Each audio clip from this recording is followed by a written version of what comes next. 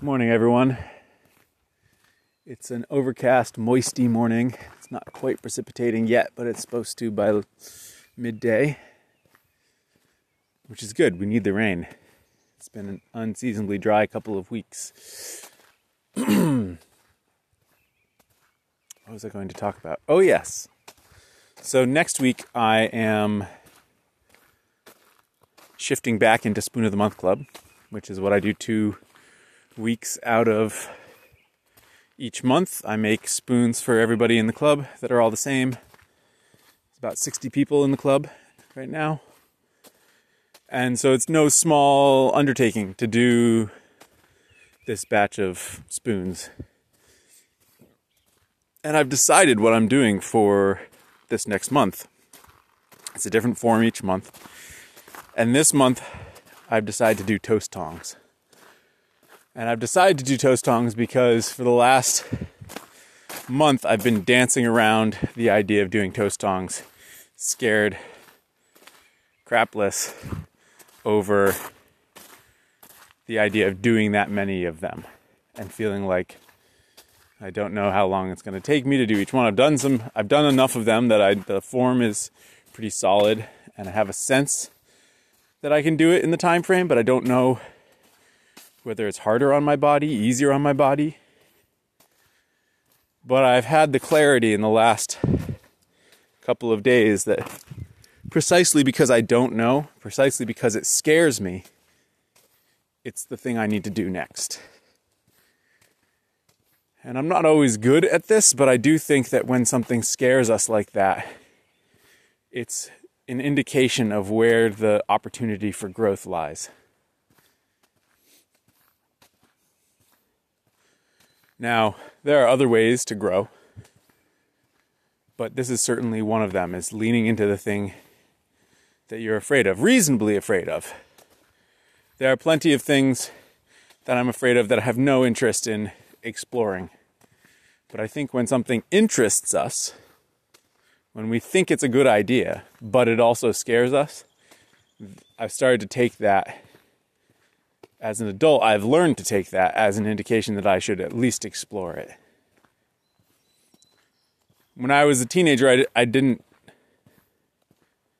have this understanding that that's where the growth lies. And actually, one of my regrets is that I went to the small liberal arts college that I did because at the time it felt like that would be a good fit. And in retrospect, if I even went to college at all, I think I would have been better served to have gone to a large university of one sort or another, because that scared me. It would have pushed me to confront my fears more. And in choosing to do the thing that felt comfortable, I was hiding from that opportunity for growth. Now, I'm very happy with how my life turned out. I wouldn't change things. But looking back, that definitely seems like one situation. Hey, Maisie, come on. I think I hear a car. Yo, Maisie, come on. Good girl. Let's go. That definitely seems like a prime example in my own life of when I didn't listen to that feeling.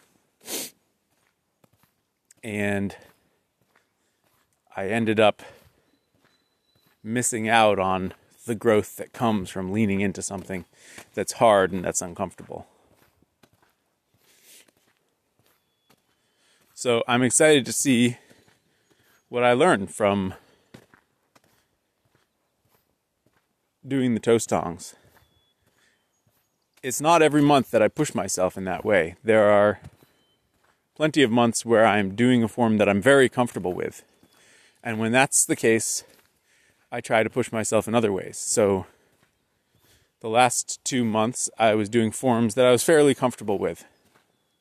And instead of being pushed on a technical level, I was pushing myself on a production level of carving spoons in different ways on 2 months ago, I did large batches of different sizes. And then this last month, I did not do any batches. And I just carved them one at a time to see what a difference that makes. But I was pushing the boundaries of how much I could carve each time. So